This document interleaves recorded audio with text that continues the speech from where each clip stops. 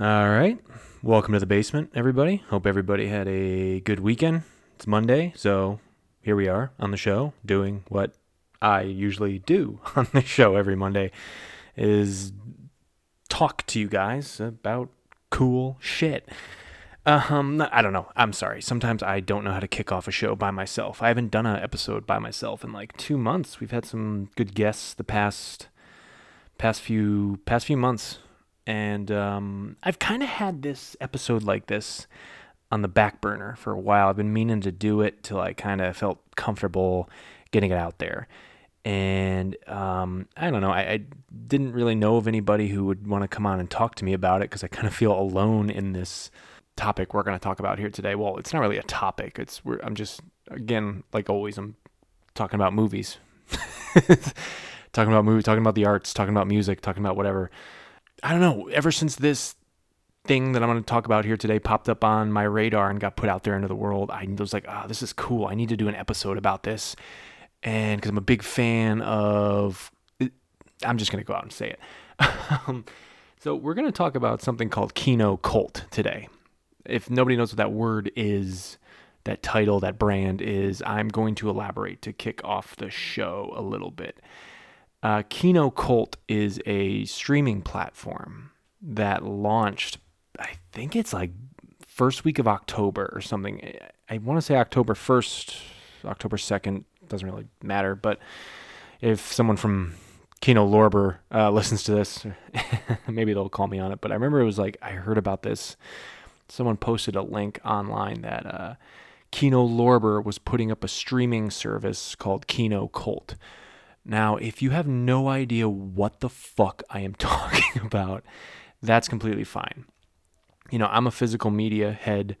I buy Blu-rays, I buy DVDs still to this day. I seek out stores that still, not even just like, was it FYE or Best Buy, if FYE is even still around, but just like, there's still like these independent physical media stores that pop up in cities across the country, and it just intrigues the hell out of me. And, a lot of these independent labels that produce Blu-rays for films that have kind of flown off the radar that people love that you can't find streaming anywhere. Usually these stores kind of acquire, being able to sell from those independent labels. And Kino Lorber is one of those labels. I believe it's a UK based. I bought from them plenty of times. I got some Blu-rays sitting in the rack behind me here, but I just pulled up their website right now, and this was actually something kind of cool when I saw it. They got a big sale going on their website for it's the 100-year anniversary of the famous silent film horror movie Nosferatu. Pretty sure a lot of people who listen to this show know what Nosferatu is, and that's fine if you don't. But it's pretty much one of the creepiest vampire films of all time, and it came out in 1922. A lot of famous stories behind the making of this movie, especially with the lead actor Max Schreck, who plays the title role of Nosferatu. It's basically Dracula. Is kind of the story of Dracula. There's a lot of behind the scenes stories about how they, this being with rights issues and stuff with Bram Stoker's family and stuff. So I don't really want to go into that. I'm talking about something else today. But Kino Lorber is just this brand of Blu-rays independently that just has these fucking just awesome titles that they release. And they also do like in-theater screenings of stuff, which I think is kind of cool. And there's just all these different genres you can look into. And they got some really good sales on stuff. They have a lot of like, classic, noir films. Noir is kind of back in the zeitgeist with, Nightmare Alley being a big thing out there in the world and getting Oscar buzz and whatnot. They have a lot of box sets. There's, right now on their website, they have, like Oscar winning films that they, acquire the rights to release, they have a Blu-ray of Silence of the Lambs, or it's 4K Ultra HD with, they also got Misery, Spaceballs. They got box sets of, again, film noir and Western classics and whatnot. Night Gallery on here as well. I'm just going off what I see on the website while I record this. Yeah, it's just so Kino Lorber's a brand of, basically everything I just said. It's a, Blu-ray label that picks up all these titles and gets them out there in the world because, people like me are always hunting for this kind of stuff. But to jump ahead, or jump back, I should say, to October 2021, a little blurb showed up on social media saying, Kino Lorber is putting out a streaming platform called Kino Cult, which is, they're just putting all these like old 1960s, 70s, 80s, a few like, recent kind of obscure films of the last 10 years also are on there. And they're making like a cult film streaming service. And that is just my bag. I know it's not everybody's bag, but I'm a sucker for just watching something weird from 50 years ago. That's just me.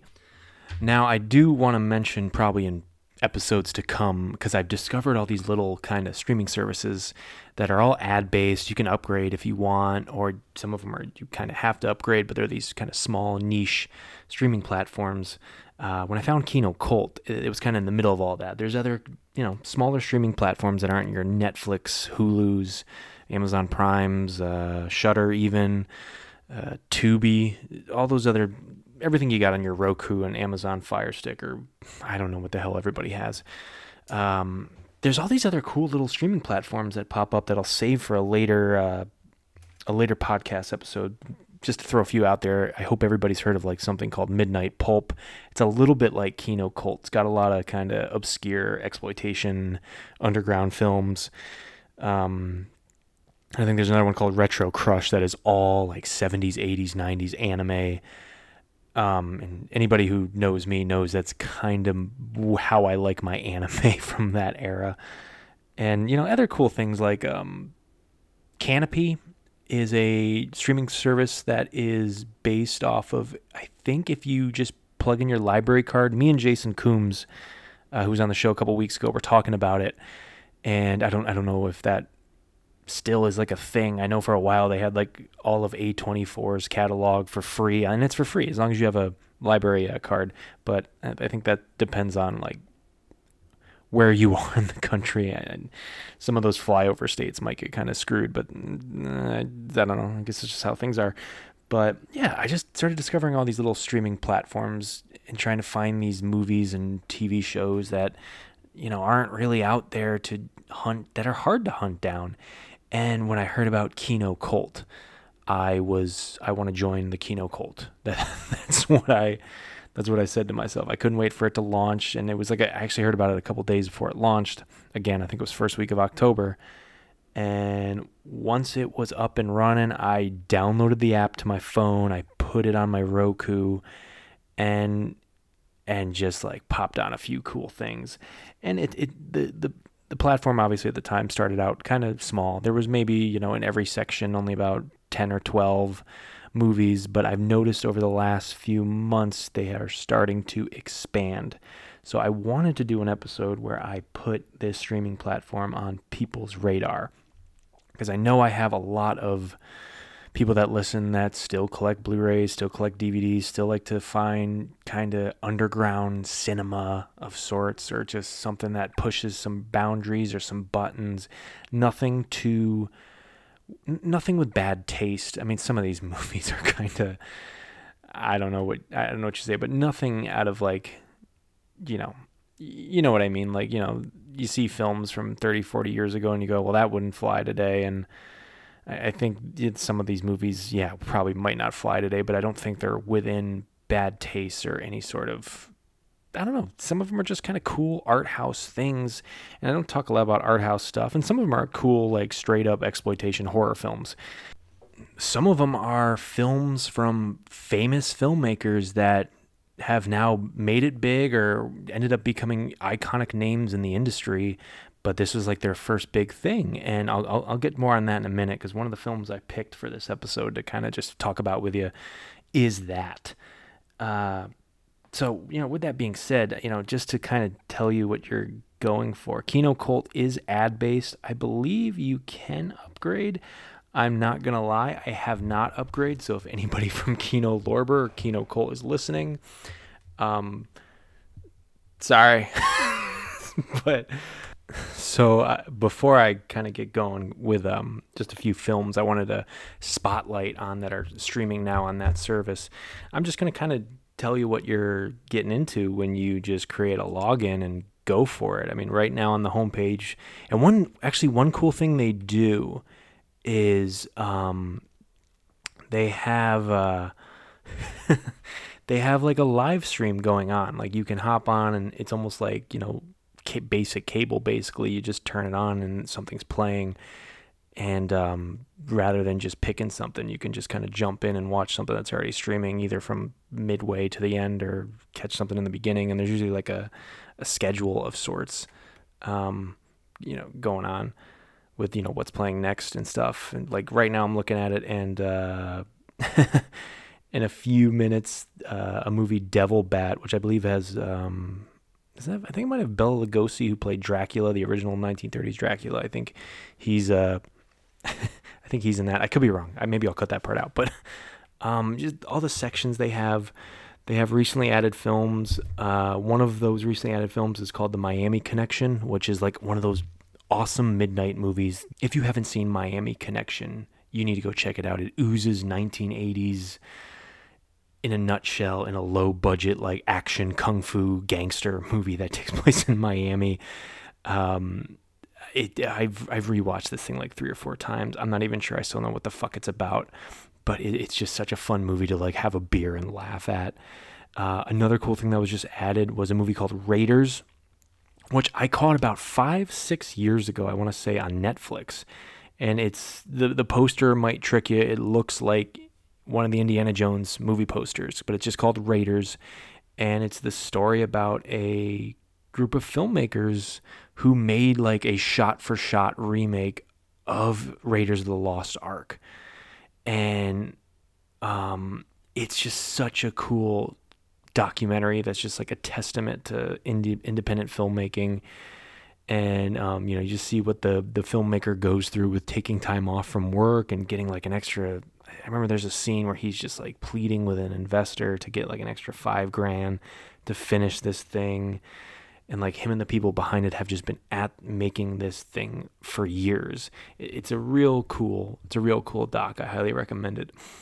You also got kind of your exploitation, European horror classics that just kind of have very obscure names. Films from like all over Europe. Black Magic Rites, Two Orphan Vampires. Some of these, I would not want to watch with a kid in the room, but whatever, do what you gotta do. A lot of like, Mario Bava films. I think Mario Bava has a collection on here. Great Italian horror filmmaker. He's got his film like Evil Eye is on here. Black Sunday. Kill Baby Kill is on here. I want to say I mentioned the Mario Bava collection when I first mentioned Kino Cult back in October. Yeah, I remember cutting an episode during Halloween season where I wanted to put this on people's radar, and I think that was the beginning of me maybe wanting to devote an episode, to this streaming service. You got a lot of art house movies as well. If you really want something pretty wild, I highly recommend you check out something called Dogtooth. I'm not going to say anymore. Genre film fans, and you know what I'm talking about. Dogtooth is a lot of fun. One of the big independent foreign films the last 10 years, A Girl Walks Home Alone at Night, a vampire film that I believe takes place in Iran. I just love seeing kind of those genre tropes, vampire films, but like done by, filmmakers that aren't American. It's always a cool take to see that kind of story, but in a different world. You got like your 70s and 1980s films. They got like a whole section for that. There's a great movie on here that I'm going to talk about in just a minute because I fucking love the monster in this movie so much. You have a Joan Collins double feature on here, one from 1978 called The Stud, and the other one called The Bitch. And they're pretty much in the same universe, I believe. Those two movies I've actually been meaning to just kind of sit back and do a double feature about. I'm a sucker for a good Joan Collins story. Yeah, and you got like there's a Jess Franco collection. Jess Franco, makes these just very strange, obscure movies from the I think it's like 1960s into the 1970s. You got like classic films here. Devil Bat, okay, it did have Bela Lugosi in it. Things like Black Sabbath, which again is a Mario Bava film. White Zombie, also with Bela Lugosi. Phantom of the Opera on here. Just like a lot of kind of cool films from the 1930s and 40s, which I have one on my list right now, which I will get into in a minute. And then there's this section here called the Golden Age of Exploitation, and they have these movies um that are some are just like 10, 15 minutes long, and they're almost just done like PSAs. And like there's an 8-minute film called How to Undress, and it's a movie about how a woman should properly undress in front of her husband to you know turn him on and stuff and whatnot, or how to be a lady. And it's just, hey, I'm not gonna get into it, but there's just so many like generational gaps in this movie as I watched this in 2022, and I think it came out in like 1933 or something.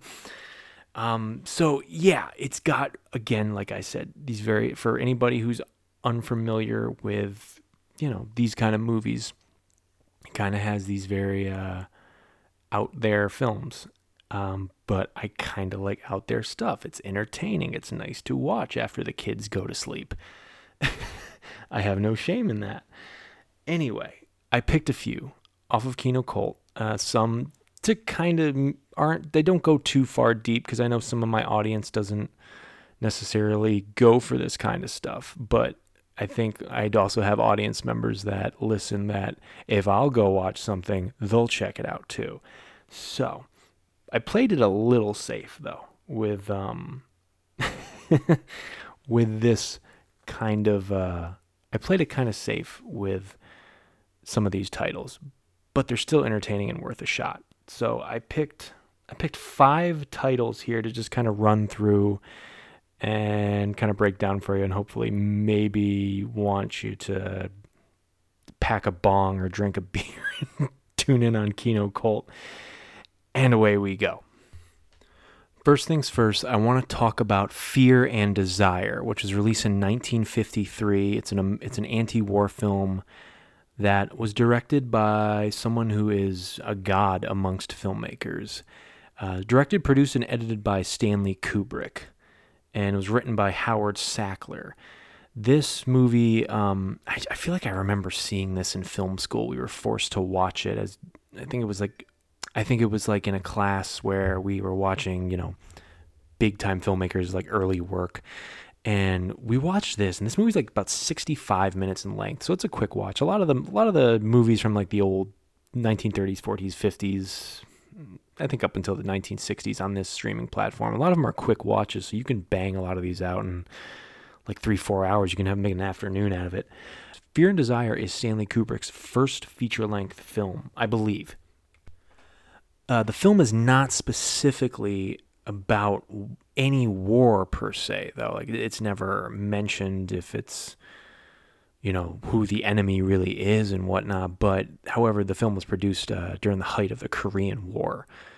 To kind of just give you the basic plot here, though, of Fear and Desire. It's about an airplane that's carrying, I think it's like 4 or 5 soldiers, and it crashes behind enemy lines, and the soldiers are out in the woods or the jungle. It looks like this was filmed in California, somewhere out in the hills, even though it's not specified what country that this takes place. But they're basically up on a river, and they're thinking they can build a raft to try to reach their battalion. But then they get approached by like a woman who's native to the country, and they think she's going to be a threat to them of some sorts, so they end up tying her up to a tree, and they leave one of their guys with her, and he thinks like, he thinks maybe, if he lets her go, she might, let's just say, make love to him or something, do some sort of, romantic embrace, or, fulfill his desires of some sorts, and she actually runs off, and she ends up getting shot dead by the soldier, and then it turns into a bit of a predicament from there. I won't go further than that. To be honest, I love Stanley Kubrick's films. His films are worth studying for a lifetime, but this was definitely, maybe not really my bag. I don't know, for 65 minutes. It kind of dragged a little bit, but Kubrick's films kind of do take their time. He doesn't really hurry up to get to where he's going. So even though, I think it's worth a watch to kind of see the early workings of a filmmaking genius, but I just remember, I don't know, not really caring for it once it was over. But there's little moments in that film where I can't help but go, okay, I want to see this guy's next movie. And if I'm seeing this in the 1950s, okay, there's definitely talent there. There's definitely something to be said about the guy working the mechanics behind the camera. But, I don't know. I feel like, I don't think the plot gets to where it does. But then again, every time I've revisited one of his movies that maybe I just kind of didn't flock towards, I like it more and more. So maybe I'll go watch Fear and Desire one more time and see if I get anything more out of it. Because it also kind of dives down into the realm of, I feel like, these soldiers become very paranoid, and things just kind of start to happen. But I don't think, Kubrick had the money and whatnot to really stretch this thing out to 2.5 hours, where we can really sense the maddening of what's going on with these characters and how, maybe crazy that they're starting to get and how untrustworthy they are of each other. I don't know. I think the movie was only made for $30,000 of some sorts. And supposedly I heard Kubrick isn't really that fond of it, or wasn't that fond of it. He never really, he went on to obviously do bigger and better things, but, he kind of just walked away from it and said, okay, on to the next one. But actually in the film, one of the cast members who plays Private Sidney, who's the one who kind of who starts to go crazy when the woman flees him. Private Sidney is played by Paul Mazursky, who's been nominated for 5 Academy Awards, 3 times for Best Original Screenplay and once for Best Adapted Screenplay. And also, he was nominated once for Best Picture for Unmarried Woman in 1978. And this guy's, he's a film director and screenwriter, just to name some of his films, Bob and Carol and Ted and Alice in 1969, Bloom in Love, Harry and Tonto, Moscow on the Hudson, that's a favorite of mine, 1984, and of course Down and Out in Beverly Hills in 1986. That is another fun film. So he plays a character in this movie, which I thought was kind of cool. I didn't know that when I was watching it. I think I read up on the film afterwards. Now, despite me kind of saying, I guess maybe it's good for 1953, but wasn't really good for me, even though I appreciate watching Stanley Kubrick's early work before he got to be Stanley Kubrick. There was some pretty good critical response to the film, but not a lot of people ended up really getting to see it at the time. There was not a box office success by any means.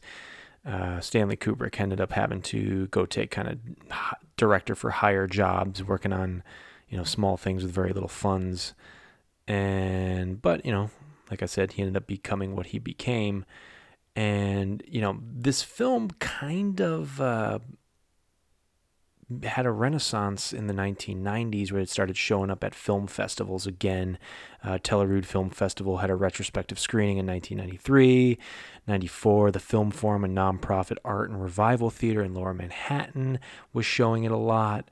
And however, the film's copyright lapsed, and I believe it became public domain, allowing it to be shown without fear of legal actions. And I think Kubrick actually tried to thwart that plan of it going into public domain. He just pretty much tried to tell people don't go see this. It's an amateur film. I think the quote is, "It's a bumbling amateur film exercise." And I think a lot of people would argue maybe that was his way of he couldn't make money off this thing anymore, so he was trying to get people away from being able to see it. I don't really know. I don't have an opinion on that, but Yeah, it's so anyway, Fear and Desire is a, is does have his amateur moments, but I think again you see the early workings of a genius in there. So you can check it out on Kino Cult right now. And on to my next pick that I watched recently off the platform, a film from 1940 called The Ape, starring Boris Karloff. If you know who that is, great. If you don't, well, I will specify, not to be a snob or anything, but Boris Karloff, of course, iconically played Frankenstein's monster in Frankenstein. Every time you pretty much see some kid dressed as what they will probably say Frankenstein on Halloween, he's actually dressed up as Frankenstein's monster, who's played by Boris Karloff. Anyway, we've come full circle now of me being a snob. Moving on. The Ape is released in 1940. It is feels like a very low, but I don't really know like a lot of the historical context of the film. There were a lot of movies out at this time that were kind of, I feel, capitalizing on the Universal monster movies of 10 years earlier. And oddly enough, Boris Karloff was in on that as well as Frankenstein's monster. Again, we've come full circle. Sorry. Anyway, but yeah, I think they were just by this time they were throwing stuff at a wall with movie monster films and seeing what sticks. A lot of independent, studios were trying to make something to get some cash, maybe. I don't know, but so this film called The Ape, which, I guess you could say maybe they're also trying to tie in some sort of King Kong vibe to it, even though the ape in it is not giant. But one thing, a vibe I just got, and again, I don't know if this is fact or not, but like I'm just looking at the time this came out, and I'm thinking about like polio at the time of 1940s and 1950s, and polio vaccines and whatnot, and I don't know. I just remember that thought just went through my head because of the plot of this movie, which to give you, of course, the what's going on in this movie. Boris Karloff plays Dr. Bernard Adrian, who is researching a way to help a wheelchair-bound patient. Her name's Frances. He's helping her learn how to use her legs again. And for some reason, polio went through my mind because I remember hearing the stories of if you got polio, like your body just shut down, you couldn't walk. I could be wrong about that. I do not want to. I do not want to spill false news, fake news. The only way he can achieve this is by he has to go out and get spinal fluid from a human. But when an ape escapes from a nearby circus, Boris Karloff's character tracks down the ape and kills it. And he uses the spinal fluid on Frances, and boom, it starts to work, but he needs more. So he ends up using an ape bodysuit. No, he uses the ape's body as a suit. Sorry, I think that's how it goes. And he runs around killing the townspeople in a crazed attempt to complete his plan. And I guess it's weird because, Boris Karloff plays Frankenstein's monster about 8 years earlier. And, that's a very mad scientist kind of film. And here he is in this movie playing a mad scientist who I think is just trying to play God of some sorts. It's a cool movie. I'd hate to use the term it is of its time because I think that's used in a different way today, obviously, when something's offensive to, a demographic of people or, a culture or an ethnicity. It's not that by any chance. I'm not trying to go that route. But I feel like there's a lot of movies that came out like this, like I was saying, post-Universal Monsters. I mean, Universal Monsters are still in the zeitgeist. Sequels are being made to Frankenstein's and Dracula's. But, guys like Boris Karloff needed to do other things.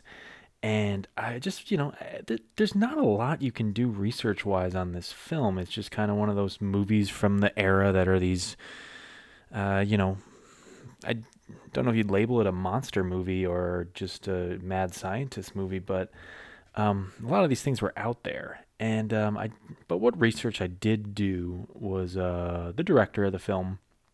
His name's William Nye, or Nye. It's William Nye. That's kind of how it's spelled out for me as I'm looking it up. He was a frequent collaborator with Boris Karloff, working on the Mr. Wong franchises. I don't know if you'd even call it a franchise, but there's Mr. Wong Detective, The Mystery of Mr. Wong in Chinatown. Also collaborated with Karloff on things like The Fatal Hour and Doomed to Die. These, seems like they're like noir films. I've seen The Fatal Hour, have not seen Doomed to Die. These are those films from that era you could probably, if you want to watch some classics, or maybe not classics, but just like from that era, you could probably find these things on YouTube. But that's The Ape. It's kind of a little out there. It's about 60, again, it's like 66, 67 minutes in length. You could watch it back to back with Fear and Desire. Not that double feature really adds up at all. But yeah, it's out there. I mean, it's nice to see someone like Boris Karloff in other roles outside of Frankenstein's monster. He's actually in a lot of great things. He played a lot of characters outside of that character in such awesome ways. He was also in a film that I just watched recently that's streaming over on Shudder called The Black Cat, where he kind of goes toe-to-toe with Bela Lugosi, which is kind of cool. It's these two titans of the Universal Monsters universe kind of going squaring off in a very tense thriller from the 1930s. It gets really fucking dark for that era. And of course, as everybody knows, and if you don't know, Boris Karloff is the voice of, or the narration in How the Grinch Stole Christmas movie, the old one from the 1930s, from the 1960s, I believe, 1960s or 1970s. So I don't know. That's just another cool little black and white mad scientist movie from that era I checked out that's streaming over on Kino Cult. And next up, I got a few more for you. And this one was a second watch for me on Kino Cult. First one I popped up on Shudder about 6 months ago. I don't know if it's still on there. And I know Kino Lorber did a cool Blu-ray for it. Because I think the trailer for this, Shudder used for the trailer on their streaming service. The trailer that was used on the Kino Lorber disc for like bonus features. This movie is called Rawhead Rex. This film is a lot of fun. Creature features satanic monster running amok in I believe it's an Irish town, and the general plot is a U.S. historian takes his wife and his son to this town, and he's doing research on this deity or this just this pagan creature that has been running amok on the countryside, and it's believed to be. I don't know if they necessarily call this creature Rawhead Rex, but that's what the title of the movie is. So I guess you can call it Rawhead Rex. Funny story behind this is this is based off of a, I believe, short story, or I don't know if it's short story or novel by Clive Barker, who famously went on to do Hellraiser and a ton of other things, but iconically known for the Hellraiser franchise, or at least the first couple ones. But he wrote the screenplay for this, so this was a few years before Hellraiser kind of hit the scene. So this was like kind of maybe one of his, I don't know if it's one of his first, but this project probably led to a few things. The overall kind of storyline and script, and I think the message that's coming through on the pages, if you could ever get your hands on this screenplay or the short story, is very Clive Barker. There's just something about it that's just very, it's dark. It feels very dark, but unfortunately, I don't know what kind of budget they got behind this thing. At times, it is a little campy. The creature alone, Rawhead Rex or whatever we're calling him, is very grisly, and his kills are very gory. And sometimes they cut to a lot of shots of him that are, bonkers and batshit crazy and hit. And like, there's some shots of the main character, the historian that's in the town, that's kind of turns into like investigating that what the hell's going on. There's some shots where he sees the creature from afar, and like they're so well crafted, and it looks so cool cinematography wise, makeup wise, just the images are very haunting. And I remember you see some of them in the trailer. I think that's what grabbed me into hitting play. And but once you kind of get into the movie and a lot of the kill scenes, it's just a guy in a suit. It looks like a big wrestler from the 80s, running around grunting and whatnot, and he's wearing a funky mask, but it's still kind of cool. Like I said, it has some camp value, but Clive Barker's involved with it, and I think just how great of an artist he is, I think some of that is able to ooze through all that nonsense. So it's an enjoyable, fun monster movie. It has its scary moments, but it's just fun. If you're into these kind of things, if you're into, some sort of crazy demon running amok through some small town, and somebody trying to figure out what the fuck's going on, and kids are in danger and whatnot. It's fun. It's a fun little horror movie. Again, like I said, I watched it initially on Shudder a while back, but popped up on Kino Cult, gave it a watch again because it's just so fun. Up next for another film you can check out on Kino Cult is, again, something you can find probably on a few different streaming platforms.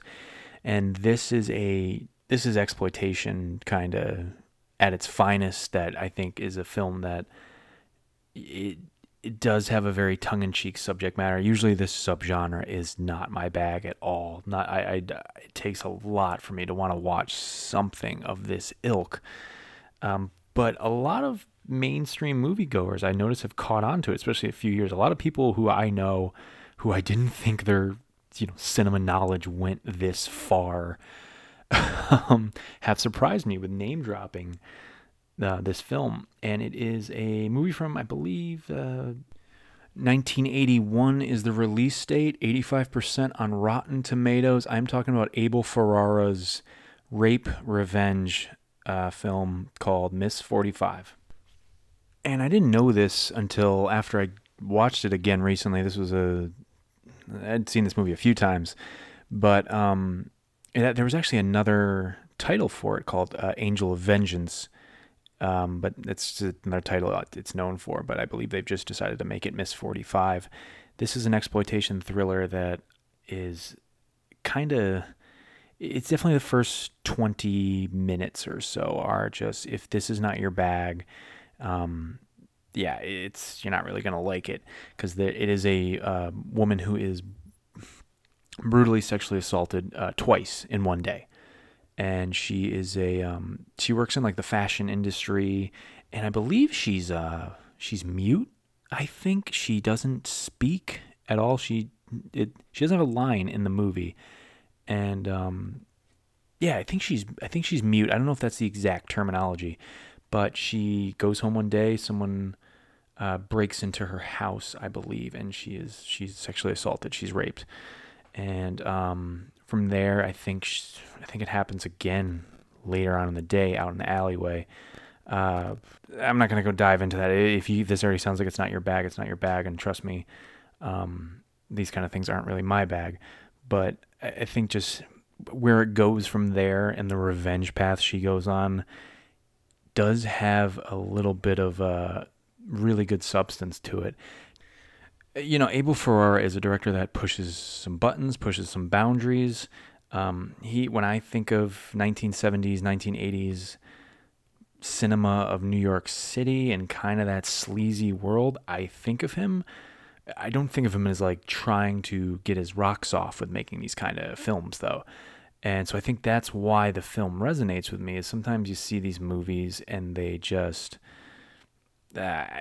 this kind of subject matter, it just feels like there's somebody behind the scenes getting their rocks off. And if you ever listen to Abel Ferrara talk, he's a very interesting character. He's very eccentric, but I don't know, there's just something about when this character goes on her path of vengeance and pretty much just goes out into the streets and starts killing off guys who try to have her cornered and hurt her, potentially sexually assault her again, and she just goes on this. It gets violent, and like rightfully so, it gets pretty violent. And this movie does feel like a bit of a response to Death Wish from a few years earlier with Charles Bronson. Maybe not a response, I should say, but it does feel like it's kind of all right, this I guess is going to be the female version of the movie of a woman taking charge after something horrible happening to her. There's a lot of scenes that I remember where she just goes to a Halloween party dressed as a nun and ends up, pretty much shooting up the place. And it's kind of funny. More recently, I was watching Euphoria on HBO Max, and my wife's catching up. She's watching season 1. I finished season 2, but I've just been kind of sitting with her because I like the show. And one of the characters is at a Halloween party dressed as a nun, and someone asks her like, "Oh, you just went as a nun?" And she goes like, "No, I'm Miss 45. Have you ever seen that movie?" And I was like, "Oh my God, that is like living proof of the creators of this show and their knowledge of cinema." So look, this movie does have some tongue-in-cheek subject matter. There are a few things early on that are uncomfortable to watch. I don't recommend this for everyone. I stay away from this subject matter, like I've said, but I knew this was a landmark movie in that era of New York cinema of the 70s and 80s. So I do kind of go back and give it a watch and study it because I think Abel Ferrara does have genius tendencies. I think he's definitely a director that everybody knows for a reason. So that is Miss 45, streaming on Kino Cult. I'm not going to tell you where it's streaming a few other places, but this show's for Kino Cult. I'm not going to say anything else about where you can find it. Just get the streaming service and check it out. Okay, I saved the best for last here on this episode. So I've dropped a bunch of names of movies, some directors, some categories you can look up if you get Kino Cult. What I do need you to fucking check out, like they have like I said, they have a section of like the early days of exploitation films and whatnot. And one movie they have in there that is like a lot of people know about in the like underground cinema world. And if you don't know about it, I'm going to bring it to your knowledge right now. Have you guys ever seen the movie Reefer Madness? Well, if you haven't, then follow along here. Reefer Madness is from 1936, I believe. It got 2 different releases. It says produced in 1936 and then got another release 1938 and 1939. This movie had a budget of $100,000, and so for the 1930s, I don't know, I think that's a lot of money for the 1930s. But Reefer Madness is... oh my God. So I want you to now think of like old school public service announcement videos of, telling you not to drink and drive, what you shouldn't, telling you not to do this, telling you not to do that, all these things that are bad for you. Like I'm saying go back 60, 70 years and actually go back even further than that with a release date like 1936. And just think of maybe the viewpoints of the world and drugs and alcohol. This is after Prohibition and whatnot and all these things that are bad for you. And here you have this movie that is an anti-marijuana film. This film's an hour and 8 minutes. It's labeled as a drama, but also is now labeled as exploitation just because of maybe what you see in this movie. Yeah, Reefer Madness. Anyway, so this is about a high school principal who, I guess, begins to relate to an audience of parents that marijuana is having a devastating effect on teens in this school. And basically he learns of this place called the Reefer House that all the students are frequenting to smoke weed, and eventually these awful things happen to the students. And look, I'm going to be frank with y'all on this show. I've mentioned it before. I've smoked marijuana plenty of times in my life. I don't really smoke marijuana as much as I used to, but I have friends who I've smoked marijuana with. I have friends who still smoke marijuana frequently.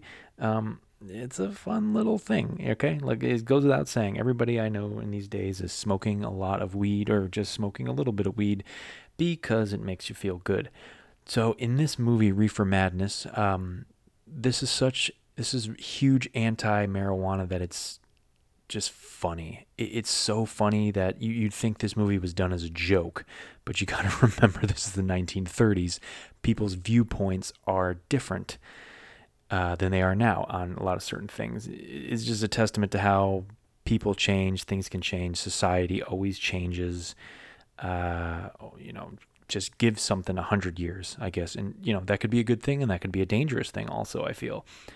But they try to treat anti-marijuana in this movie like it's, you know, heroin or something, like it's really heavy drugs. Like, you know, these kids are these kids are jumping off buildings and stuff, and all these awful things are happening to them. And watching it in today's eyes, it has got to be one of the funniest things ever. I'm sorry to say, it's hilarious because the reactions these people are having to marijuana is not how anybody reacts to marijuana. I think the worst thing you can get from marijuana is a really bad cough. You know, I remember the argument of marijuana is a gateway drug. That's up for debate. I always thought weed was a gateway drug to, I don't know, the refrigerator. But I'm not going to go on a tirade here about what the side effects of what marijuana does to you. But this has been a poor attempt at making an anti-drug message, and because it's just funny. It's such a super funny delivery. For anybody who's ever seen The Room with Tommy Wiseau, I know a lot of people know about The Room. You know, the disaster artist movie in that book, and, you know, The Room from 2003. I don't need to explain. You guys should know that by now. Oh, hi, Mark. You know what I'm getting at here? This movie's like watching The Room, but 70 years before The Room came out. Oddly enough, it's actually a well kind of produced film for its time, in black and white. But just the overall message, it feels like aliens made this movie. People not from Earth, people who don't get the human condition made this film. It's just so strange. It's so funny. It's the perfect movie to put on with friends late at night when you guys have probably had a little bit too much to drink and you've probably been maybe, I don't know, smoking a little bit, smoking the devil's lettuce, and just to sit there and laugh at it. It's so goddamn funny. I also had learned that this movie was, it looks like it was funded by a church group to tell morality tales. I think the original title was called Tell Your Children, and I don't have a name on the church group, but they would make all these, you know, films that are basically doing stupid, compelling ways to try to get people to not do these bad things, and they would just come off absolutely awful. So before I wrap on Reefer Madness, there's actually a cool thing from behind the scenes. There's actually a cool thing that happened long after the fact, like into the 1960s or 1970s or 80s even, that has to do with New Line Cinema, actually. So I'm sure a lot of you film buffs out there know of the production company, the studio New Line Cinema. I believe they're bought by Warner Brothers by now. I don't know. I think they're kind of one and the same. But New Line Cinema got its start as a production company or a distribution company or whatever, a studio. It got its start by pretty much distributing copies of Reefer Madness out on college campuses, and then they would just bank their money and then pretty much have some cash flow so they can go make their own things. And the company ended up hitting it really big when they created a lot of LGBTQ films.